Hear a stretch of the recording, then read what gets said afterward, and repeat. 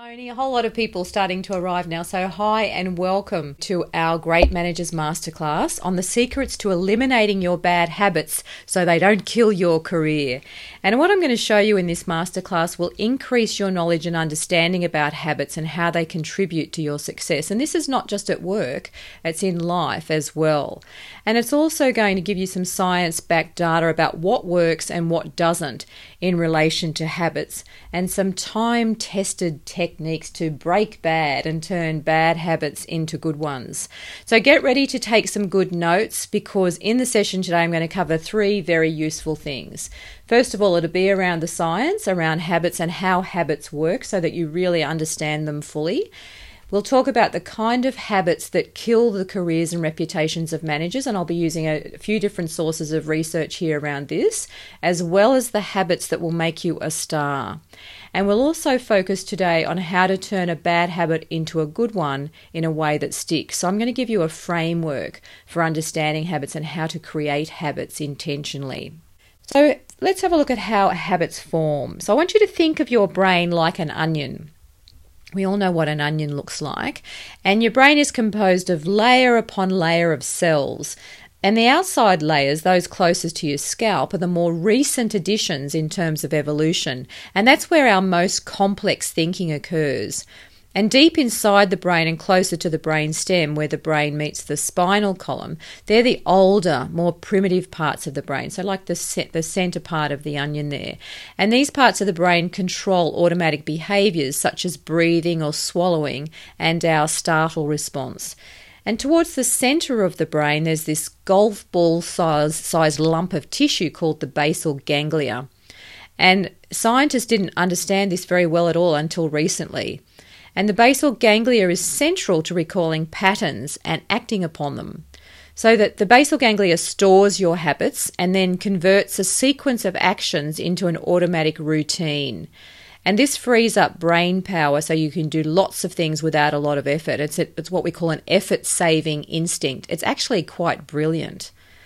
So Charles Duhigg, he's quite well known. He wrote a book called The Power of Habit. It was a book that sold over 2 million copies. He describes what's called the habit loop in his book. So he says that habits work like this. When I see a certain cue, I will do a certain routine in order to get a reward. So let's talk about this a little bit more. So first there's a cue or a trigger that tells your brain to go into automatic mode and which habit to use. And then there's the routine, which can be physical or mental or emotional. So it might even be the way you think about something, a thinking habit.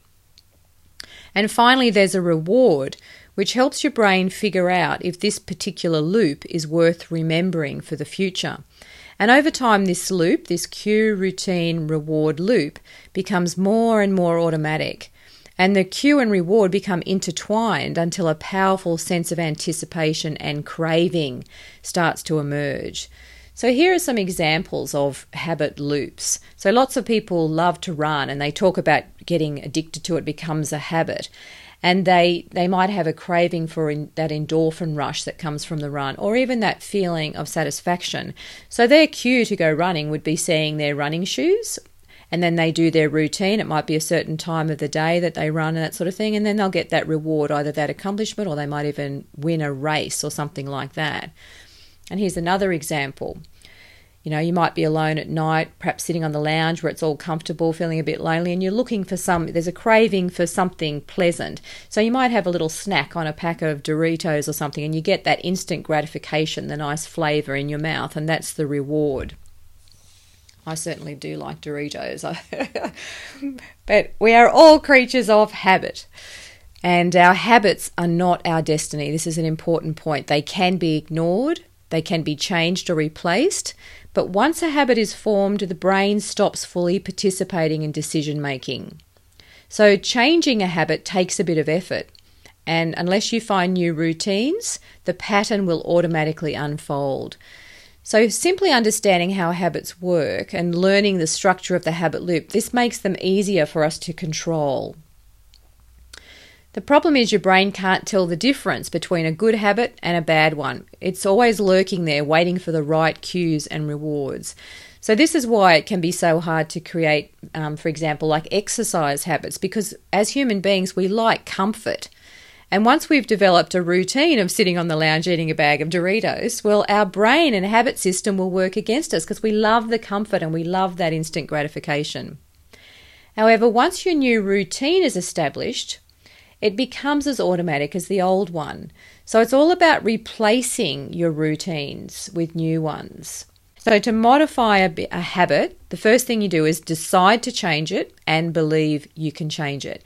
So thinking about one bad habit that you might want to change, or something maybe that you've even had feedback from someone you trust about, where you've been told by someone else. And then you have to have some emotion associated with the change. So you need to find the feeling, because emotions provide the energy you need for the change. So you actually need to focus on that emotion. What's in it for you? What would you get? That thing that will drive the change for you. Now let's have a look at our framework here. So once you've decided about the change and believe you can do it, then using self-awareness to identify the cues and rewards. So you've got to consciously accept the hard work of identifying the cues and rewards that drive the habits, routines, and then find alternatives. So first of all, you identify the routine.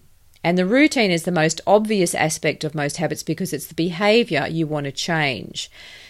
So you must also know that you have control and be self-aware enough and conscious enough to use your control. You've got that available to you. The next thing you want to do is identify the rewards. So you have to find what this habit gives you and what are you craving for. Rewards are powerful because they're satisfying a craving of some sort, but we're often not conscious of the cravings that drive our behaviours. So play around with the rewards, and this might take a few days or longer. And I want you to think about yourself as a scientist in a data collection stage where you're sort of working out what might be driving this. What's the reward I'm getting from that? Because every person's habits are driven by different cravings. So for example, I'm going to use some simple examples that we can all relate to. Say you wanted to stop snacking at work. Say you every afternoon at 3 o'clock or 4 o'clock, you just think, I've got to have a snack. Experiment with what the craving might be there. Are you actually hungry, or are you bored? Or do you need a distraction? Do you actually need to stretch your legs because you've been sitting down for a while? Do you need to interact with others? Or maybe you even want some fresh air. So experiment with rewards by trying out different things. Perhaps go for a walk around the block or even talk with a colleague and see whether the craving for the food goes. So the point is to test different hypotheses to determine which craving is driving your routine. And by experimenting with different rewards, you can actually isolate what you are really craving. And that's pretty essential now in redesigning the habit. So the next thing you want to do is identify the cues. What is the trigger? What's triggering the behavior? And experiments have shown that all habits fall into one of 5 what we call cue categories. The first one is location. So the habit is associated with a location. You might do this habit at a particular time, like sitting on the lounge and eating Doritos, that might be a location thing where the lounge reminds you of that, or it might be a work-based thing or something you do in a particular location. It could be a time thing. So for example, do you eat breakfast at 7 o'clock because you're hungry, or simply because it's 7 o'clock and that's what you're used to? It could be an emotional state. So it could be a feeling and that drives the particular behaviour, So when people are anxious, they're likely to do something in particular as a habit. And some people might eat more when they're tired or anxious. And it could be related to other people. That could be the cue. So you might have friends that trigger certain habits in you, where whenever you're with them, there's this craving to do a particular thing. Or it might be the immediately preceding action. So even when we talked about learning about mindfulness, we talked about the best way to make that a habit is to attach it to an existing habit. So often those preceding actions will trigger something in us. So our habits can be stitched into our environment as well as into our brain. So once you've figured out your habit loop, you've identified the reward driving your behavior and the cue triggering it and the routine itself, you can begin to shift the behavior. You can change to a better routine by planning for the cue and choosing a behaviour that delivers the reward you are craving. And what you need to do this is a plan. So when you're wanting to change a behaviour, you need to be very specific. So for example, if you want to get fit, it's not just about saying to yourself, I want to get fitter. It's about booking your exercise into your diary like a very important appointment. It's about leaving your clothes out the night before. It's about exercising with a friend, perhaps. It's about setting yourself up to succeed in this organised, planned out way.